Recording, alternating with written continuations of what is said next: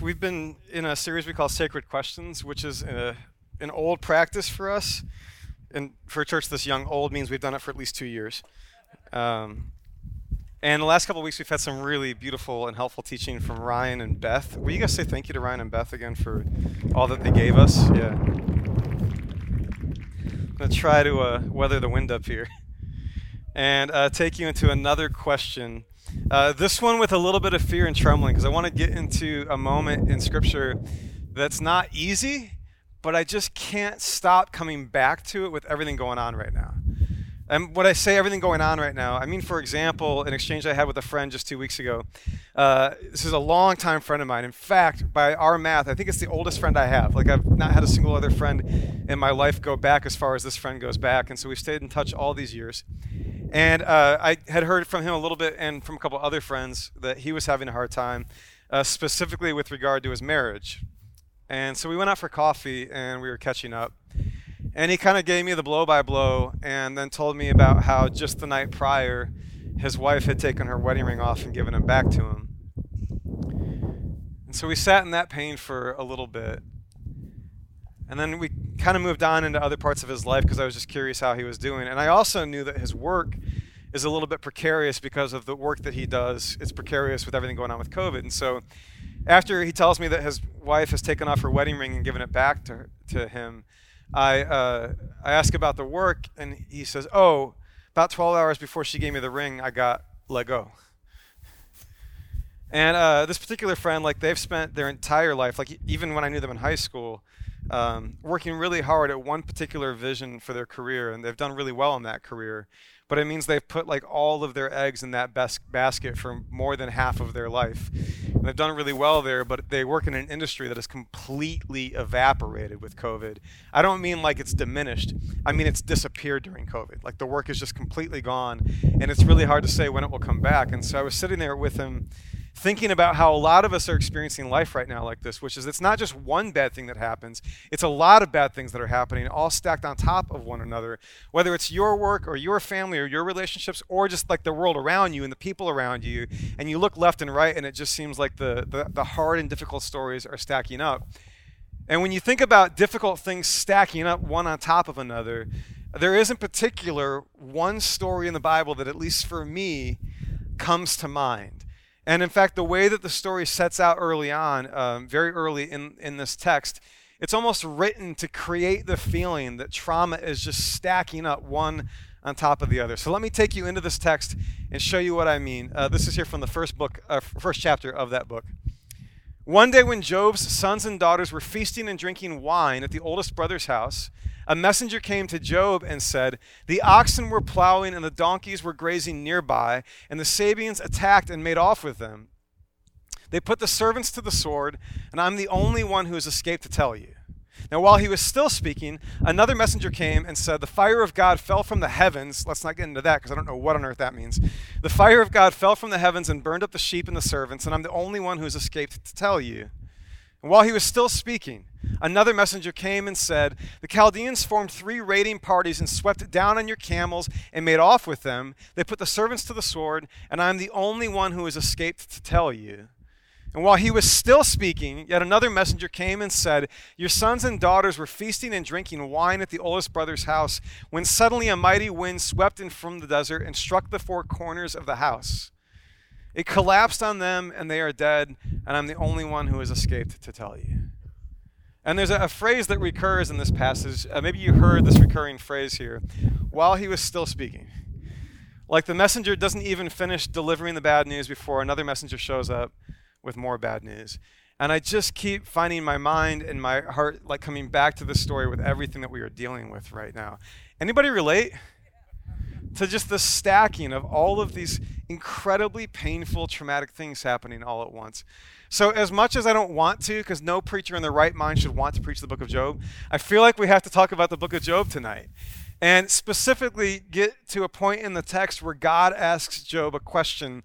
And it's not super comforting right away, but before we get there, I want to do the work to get there honestly, right? So the book of Job.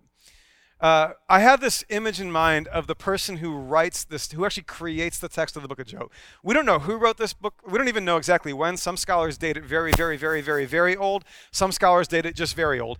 But we don't know exactly when. There's theories about that. But I have in mind a picture of a person. And this poet, this theologian, this artist, this storyteller, this writer, I imagine that she's living in a world where there's conventional wisdom all around her. Everybody sort of has the same worldview, the same sort of basic understanding of the way things work. They toe the same party line. And the basics of that worldview say that there's a strict cause and effect relationship between virtue and blessing. That's just the way things work. That's the way the universe works. That's the way God works.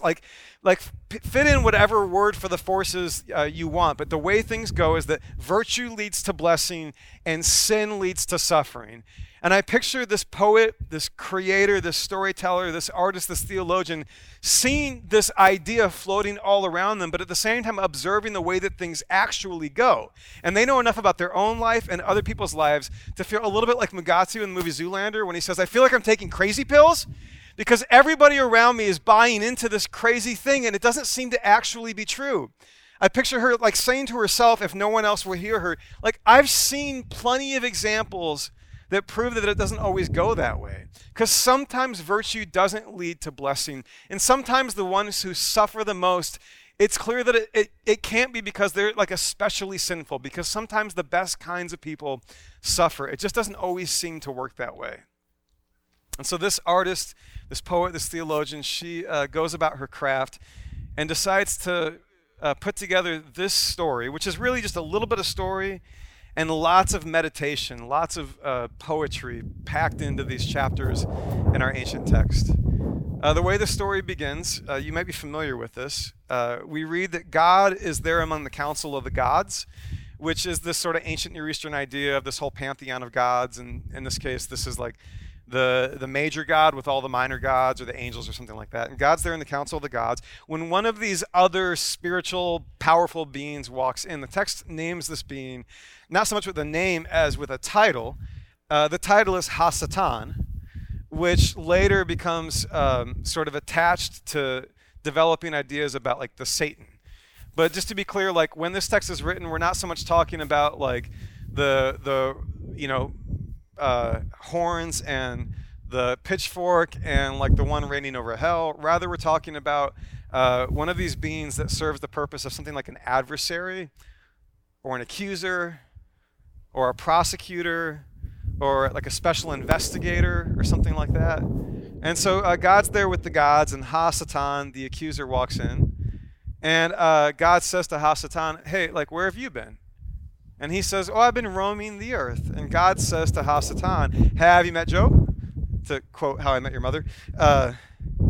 Says to Satan, have you seen my servant Job? Have you thought of this person as a witness to what virtue can look like? And it's not really clear in the text why God is interested in calling Ha-Satan's attention to Job, but all we know is that God brags about the virtue of Job, and Ha-Satan says, yeah, that's just because everything goes his way. If things stop going his way, I bet he doesn't appear so virtuous anymore. And so God gives permission to Ha-Satan and says, go ahead, you can afflict everything around him, you just can't touch him himself. And so Ha-Satan goes and causes apparently the very thing that we just read about, which is the loss of all of his riches, all of his wealth, which is the flocks, and the loss of his family.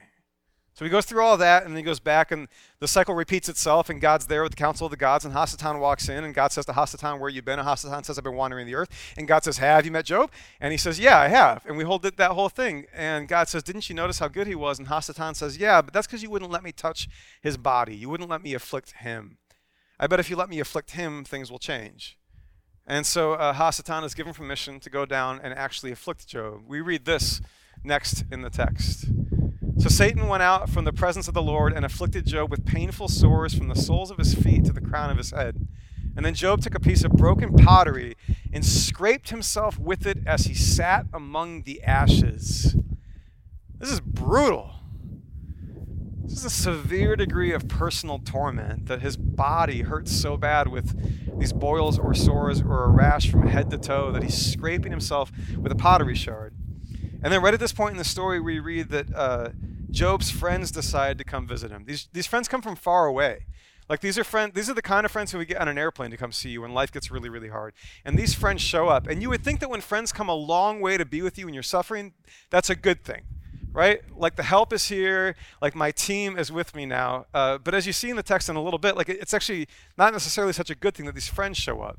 So they get there, they sit quietly with Job, respecting his suffering, simply sitting in solidarity with all these hard things that have been happening to him. And eventually, after a period of silence, Job speaks up, and we hear Job say this.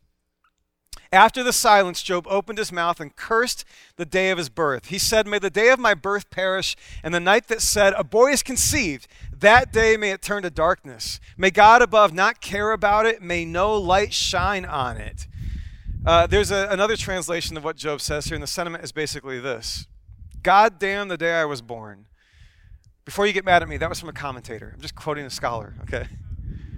But this is the actual heart and sentiment of what Job is feeling and experiencing like. Some say that this is the moment when for Job, the universe has been robbed of its coherence. Because Job's a good man. It's really clear in the text. Job's as good of a person as you can find. Job's not just moral, he's pious. Job's the man that does all the sacrifices right, does all the things that you're supposed to do to please God.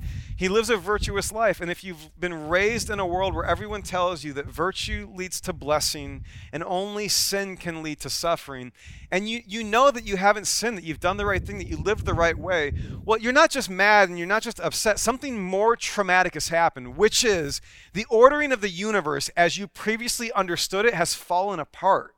Like things just don't work the way that you were told they work. The deal isn't paying out the way it's supposed to pay out. This is the thing about suffering. It's not just that you hurt when you suffer. It's not just that things are hard when you suffer. It's that the entire sort of framing, ordering principles that you have learned to count on in your life no longer come through for you. And you don't know up from down or left for right or how to orient yourself in a world that's so far broken that it's been robbed of its coherence. And Job seems to be going through something sort of like that. Now, Job has these friends here, and they're trying to be helpful, right? And so if you leaf through the pages of the text, you'll read these long sort of monologues that come from the friends of Job. And the long story short of a lot of what they have to say is basically like, hey, buddy, I think it's time for you to fess up. I think it's time for you to own up, because you've told plenty of other people that the way that the world works is that virtue leads to blessing and sin leads to suffering. So, like we can follow that trajectory, trace it back to you and say, there must be something hidden going on here. What do you need to repent of? What do you need to own up for, right? And they just kind of apply over and over again the very logic that this story seems written to refute. Now, a lot of people have a lot of different interpretations on this text, and I would not claim to have the authoritative one here for you today, but I want to make a case for a certain reading, and I'm not the only one coming up with this. People who've done their work have come up with these kinds of readings too. But one thing I don't think you can do in the book of Job is believe that the friends who tell him, hey, virtue and blessing and sin and suffering, that is the way it works. I don't think you can believe that those friends are right, because let me show you what God says at the very end of this whole long story. This is Job 42 at the very end. After the Lord had said these things to Job, he said to Eliphaz the Temanite, that's one of the friends who comes to Job and says, you must have done something wrong. He says, I'm angry with you and your two friends because you've not spoken the truth about me as my servant Job has. So now take 7 bulls and 7 rams and go to my servant Job and sacrifice a burnt offering for yourselves. Because my servant Job will pray for you and I will accept his prayer and not deal with you according to your folly. You've not spoken the truth about me as my servant Job has. So at the end of the story, like the story really clearly vindicates something about what's going on with Job and the things that he's saying. So let me show you the kinds of things that Job says. This is back earlier in one of those sort of long discourses between Job and his friends. Let me show you the kinds of things Job says. Like in chapter 10, we read this.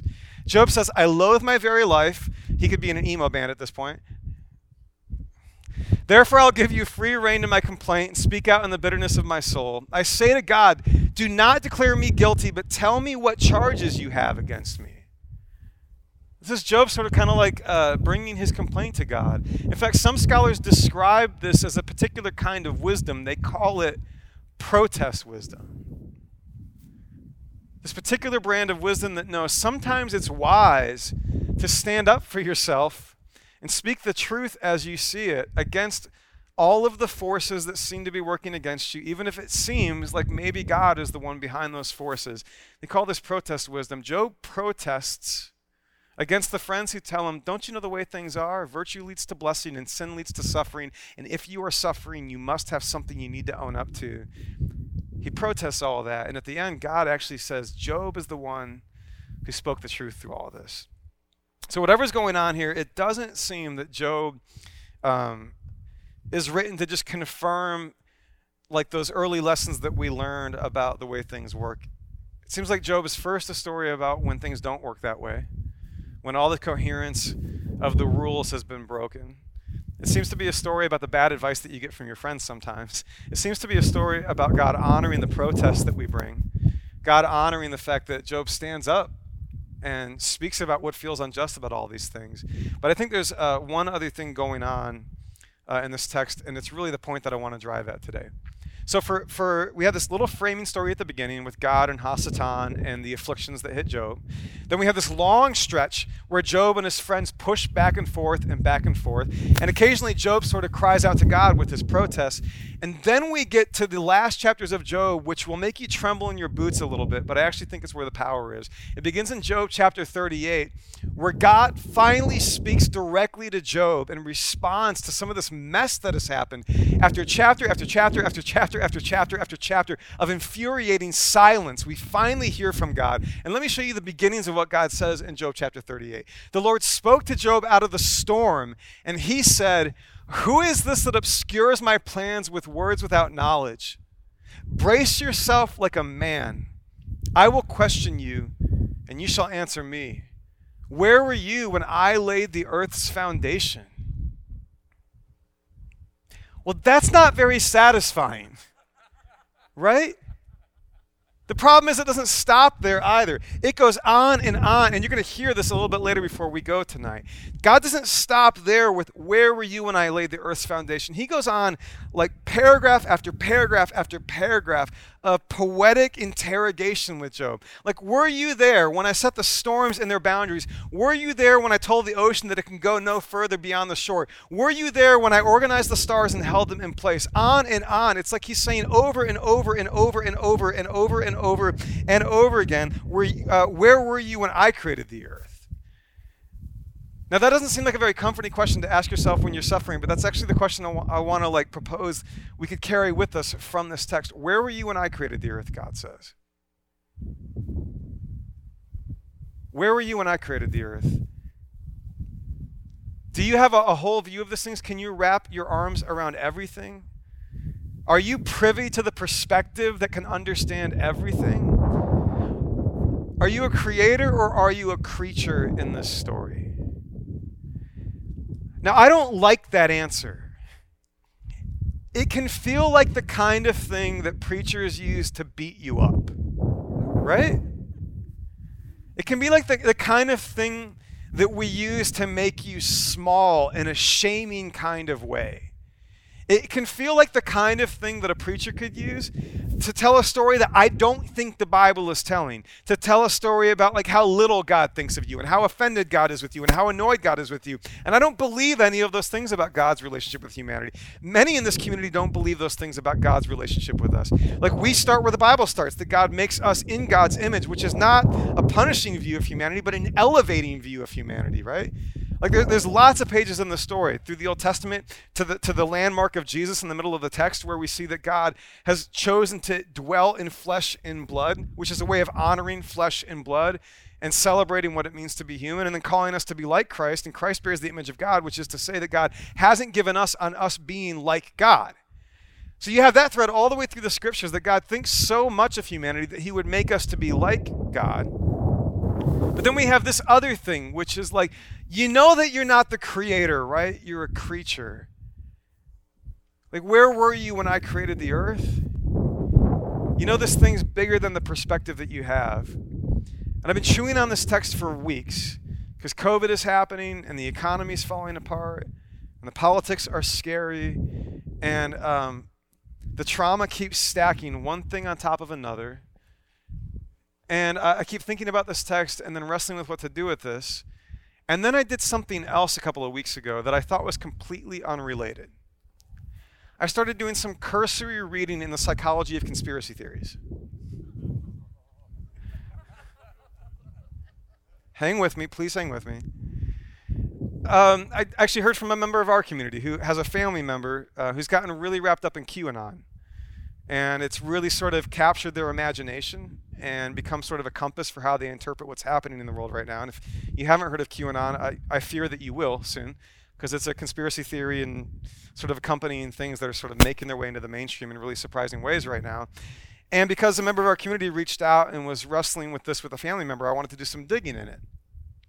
And just some cursory reading in good psychology around what is it that causes human beings to buy into really unfounded ideas like conspiracy theories. And one of the first things that you'll see across the literature as psychologists think about this stuff is they'll tell you that when human beings are going through periods of great disruption or trauma or suffering, we seek something, and here's the term they use, we seek something called cognitive closure to help us sort of make sense of all these very confusing and scary things that are happening. When you read about cognitive closure, you'll discover, for example, that they say that the brain prefers firm answers, especially when things are scary or confusing or when there's lots of suffering or when things aren't fitting together. And the brain hates ambiguity in seasons like this. And so I'm working on Job and thinking about COVID and all these hard things that were going on. And I'm thinking about the fact that Job seems to be a character that comes out of a time and place with this tightly constructed universe with really clear rules about virtue and blessing and sin and suffering. The story seems to be written as a way of talking about what happens when all the rules fall apart and things don't work the way that we think that they're supposed to work. And then these supposed friends come along, these apparently trustworthy advisors, but it turns out they don't have trustworthy things to say because they keep trying to keep this thing locked into a tidy worldview. And in fact, the story is about an experience that does not fit into a tight and tidy worldview. And I think that the book of Job might be about the human journey through suffering to resist the terrible temptation to latch onto whatever will give us cognitive closure during periods of great tumult and suffering. And instead, in these moments of great tumult and suffering, to grow up a little bit. To loosen our grip on that desperate desire for perfect black and white answers and to move a little bit further into the mystery of what it is to be human. Because sometimes being human means that not just you personally, but we as a world will go through hard, scary, difficult times. And the thing about cognitive closure, where you get a neat and tidy answer, even if it's not true, is that while it's very understandable that we want closure, we like neat and tidy answers, the problem is I'm not sure those answers are very good for us, and I'm certain those answers are often bad for the world at large. A few examples for you. Let's talk about like theology in church for a moment. A while ago, I was hearing the story from some friends who had been through some really bad religion, and they would describe the version of Christianity that they came out of as something like a cult. And one of the stories that they told me was the day that she was diagnosed with cancer at a very young age in their marriage. And the pastor, without blinking, told them, well, then I guess that's God's will. Now, I think I understand where that comes from, because I'm a pastor, and I know people like answers. In fact, I found out the hard way sometimes that when I don't have a neat and tidy answer for the thing that one of you might be going through, I find out sometimes that people get mad at the pastor because people like it when the pastor have neat and tidy answers, even if the answer is something as dark as like, well, then that's definitely God's will. God loves the fact that you have cancer. God designed a world so that you would have cancer. This is what God wants for you. Now, I don't believe that that's an appropriate answer or a well-founded answer in those experiences, but sometimes some really bad theology can come from us giving in to the desire for cognitive closure, right? But it's not just personal, and it's not just in our churches. Job, by the way, yeah, it's a story about a person that seems to be about suffering and the loss of coherence in the world and what we're going to do with it. But a couple of commentators have observed something else about the book of Job, and I'm not going to get into the detail because it's a little bit tedious for the time that we have tonight. But there are these little clues or hooks in the text that suggest that the book of Job might have been written as a parable about the nation of Israel. And it might have been written about the nation of Israel when they went into exile and the unbelievable suffering that they experienced in exile and the sense that they were trying to make out of their suffering. So if Job is a book not just about a person but a people, And if Job's a book about the danger of demanding cognitive closure when in fact you may not get the answers you want, you could also ask, like, what happens to a people when they go through hard and difficult seasons and they demand some kind of closure, some neat and tidy answers? Psychologists that do work on cognitive closure will argue that when suffering happens, when trauma hits a people, this desire for cognitive closure can be the thing that fuels the rise of authoritarianism. Because it may not be a political leader who says that you, country, are suffering because of your sin, but it might be a leader who stands behind a podium and says, hey, friends, you are suffering because of their sin. And scapegoats are created. And if you know just a little bit of history of the 20th century, you can probably think of moments when a country was suffering economically, when trauma hit like a whole group of people, and when a leader was able to seize the desperate desire for some kind of closure and to channel that into scapegoating some group of people upon whom they put the sins of the nation to explain the hard thing that we were going through. And then the most heinous, evil, sinful things that have shown up in the history of humanity come to the surface. So, like, no wonder we have a book in our sacred text that confronts us with the understandable desire for neat and tidy explanations for sin and suffering and virtue and blessing, but that resists giving us those explanations and instead has God wooing Job into the mystery of a cosmos that's way bigger than what he can see and wrap his arms around. So when God comes to Job and gives him this litany of questions about like where he lands on the org chart to remind him that he's a creature, not creator, I don't actually read this as God being against Job. I read this as God wanting to grow Job up a little bit. There's that line at the beginning of the chapter 38 text I read you, where in that translation it says very politely, brace yourself like a man. The actual text translates a little more literally to gird your loins. Because I'm going to question you now. I'm going to draw you out into this interrogation. And a number of commentators have argued, and I tend to agree, that maybe this isn't God saying, all right, like, I'm going to beat you down now. Maybe this is God saying, I'm going to grow you up now. Yeah, you are suffering, and it's really, really hard. But rather than, like, encouraging you to go seek those black and white, needing tight answers, I'm going to grow you up a little bit into the mystery that you were a part of. And you're not going to get the answers that you want. You're not going to get things that satisfy you. But that's okay, because many of the things that satisfy us aren't good for us. Instead, I'm going to just remind you that you are a participant in a cosmic mystery. And it's beautiful, and it's harrowing, and sometimes it's terrifying. And yet there it is. Any Lord of the Rings fans? Yeah. Confession, I've not read the books. Big fan of the movies, though. And there's that moment in the first of the trilogy when Bilbo Baggins is about to leave the ring behind and go on his great adventure. And he's really sort of waffling on whether he wants to do this. And the ring is really bad for him. The ring needs dealt with, right? So you have Gandalf, the great wizard, the great sort of symbol of wise and generous and sacrificial power, who is there with him. And Bilbo is sort of going back and forth and hiding with the ring and then giving up the ring and then hiding with the ring again. And you guys remember the moment in Bag End where Gandalf makes himself massive and his voice gets deep and loud and sort of terrifying? And he says, Bilbo Baggins, I am not some conjurer of cheap tricks. It gets really big, right?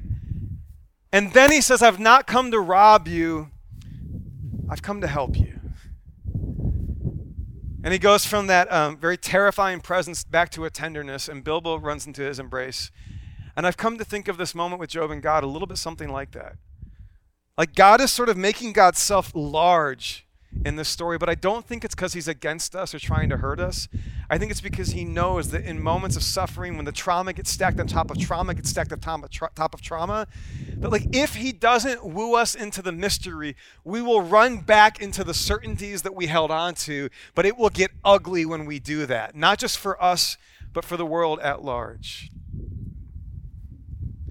So we have this strange poetry of God speaking and asking, where were you when I created all of this? And I think in that seemingly simple question is an invitation to remember that we are participants in a mystery way bigger than we can see.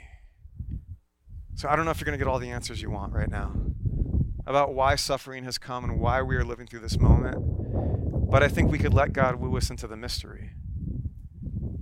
That same friend that I talked to, whose wife gave him the wedding ring back and then who lost his job, like I said, we've known each other for a long time, and I've had a front row seat to see the beautiful and really profound ways that he has grown and matured over the years.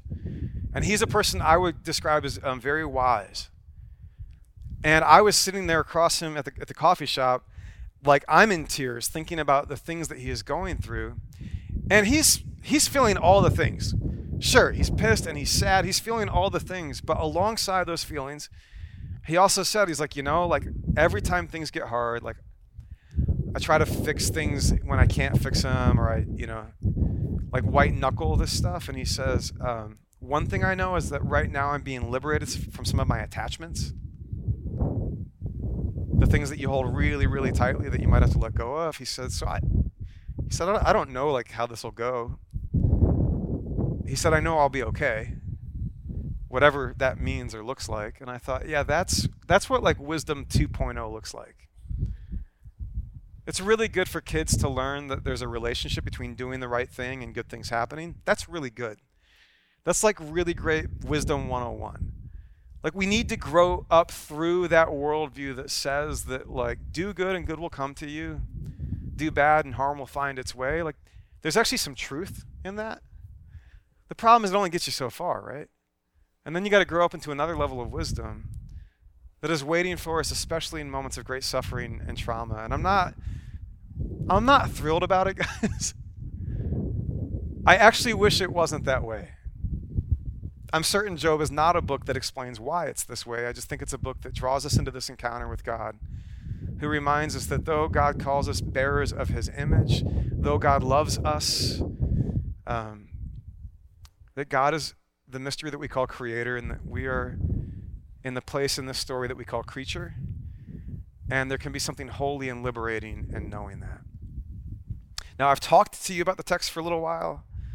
I would rather let the text work on us. And so I asked my friend Pam if she would come. I said, I need somebody to speak in the voice of God, and so I can't think of anyone better than a strong black woman to talk to us right now. And so I asked Pam if she would come, and she's going to read at length from Job 38 and 39. And I would just say, like, see what these words do to you. Maybe you'll bring to this text a complaint or a protest for the world that we're living in right now. And maybe at the end, God will say that you, like Job, spoke the truth. Good for you. But then maybe God will also say, but now I want to liberate you from your attachments and rescue you from the addiction that we have to all of that neat and tidy closure and just draw you out into the mystery. And maybe the text will do that for us tonight. And so Pam, if you wouldn't mind, and Roy's going to lay down some super spiritual music. And we'll just invite the Spirit of God to speak through the text and to do whatever the text will do.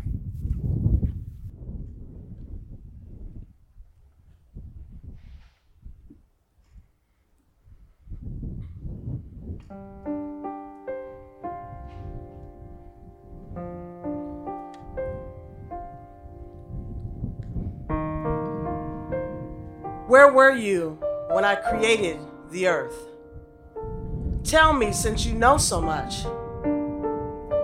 Who decided on its size? Certainly you know that. Who came up with the blueprints and measurements? How was its foundation poured? And who set the cornerstone when the morning stars sang in chorus and all the angels shouted praise? And who took charge of the ocean when it gushed forth like a baby from the womb? That was me. I wrapped it in the soft clouds and tucked it in safely at night. Then I made a playpen for it, a strong playpen, so it could run loose, and said, stay here, this is your place. Your wild tantrums confined to this place. And have you ever ordered morning, get up, told dawn, get to work? so you could seize earth like a blanket and shake out the wicked like cockroaches. As the sun brings everything to light, brings out all the colors and shapes, the color of darkness is snatched from the wicked. They're caught in the very act. Have you ever gotten to the true bottom of things? Explored the labyrinthine caves of deep ocean? Do you know the first thing about death? Do you have one clue regarding the earth's dark mysteries? And do you have any idea of how large this earth is? Speak up, if you even have the beginning of an answer. Do you know where the light comes from and where darkness lives? So you can take them by the hand and lead them home when they get lost? Have you ever traveled to where snow is made? Seen the vault where hail is stockpiled? The arsenals of hail and snow that I keep in readiness for times of trouble and battle and war. Can you find your way to where lightning is launched, or to the place from which the wind blows? Who do you suppose carves canyons for the downpours of rain and charts the route of thunderstorms that bring water to unvisited fields, deserts no one ever lays eyes on, drenches the useless wasteland so they're carpeted with wild flowers and grass? And who do you think is the father of rain and dew, the mother of ice and frost? You don't for 1 minute imagine these marvels of weather just happen, do you? Do you know the first thing about the sky's constellation and how they affect things on earth? Can you get the attention of the clouds and commission a shower of rain? Can you take charge of the lightning bolts and have them report to you for orders? Can you teach the lioness to stalk her prey and satisfy the appetite of her cubs as they crouch in the den, waiting hungrily in their cave? And who sets out food for the ravens when their young cry to God, fluttering about because they have no food? Was it through your know-how that the hawk learned soaring effortlessly on thermal updrafts? Did you command the eagle's flight and teach her to build her nest in the heights perfectly at home on the high cliff face, invulnerable on pinnacle and crag? God then confronted Job directly. Now, what do you have to say for yourself? Are you going to haul me, the mighty one, into the court and press charges? Job answered, I am speechless and in awe.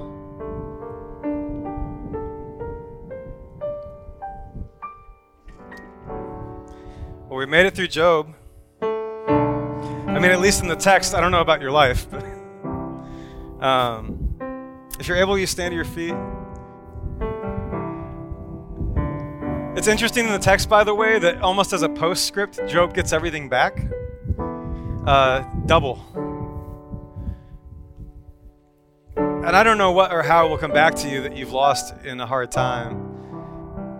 But there does seem to be a bedrock conviction in the story that God is good, in spite of the mystery of some of the things that we suffer, and that He's calling us to grow up. So I hope you hear that with the tenderness and love with which it's spoken. But I think we want to grow and at least make use of these difficult things. If they're going to come, we could at least seize them for what we will become. And trust that God is there with us, wooing us to mature. And so, may we take comfort from a text which admits that suffering doesn't always make sense. May we take comfort from a God who welcomes the wisdom of protest. May we take comfort from Jesus, who teaches us that God has caused the sun to shine and the rain to fall on the just and the unjust. From Jesus, who has suffered with us, that we may know not just comfort, but new life on the other side of everything hard. May we resist the urge to hold a tight grip to answers that no longer serve us, especially the ones that are breaking the world rather than putting it back together. May we be vigilant about what people will do with our fear if we don't learn how to walk bravely when things are hard.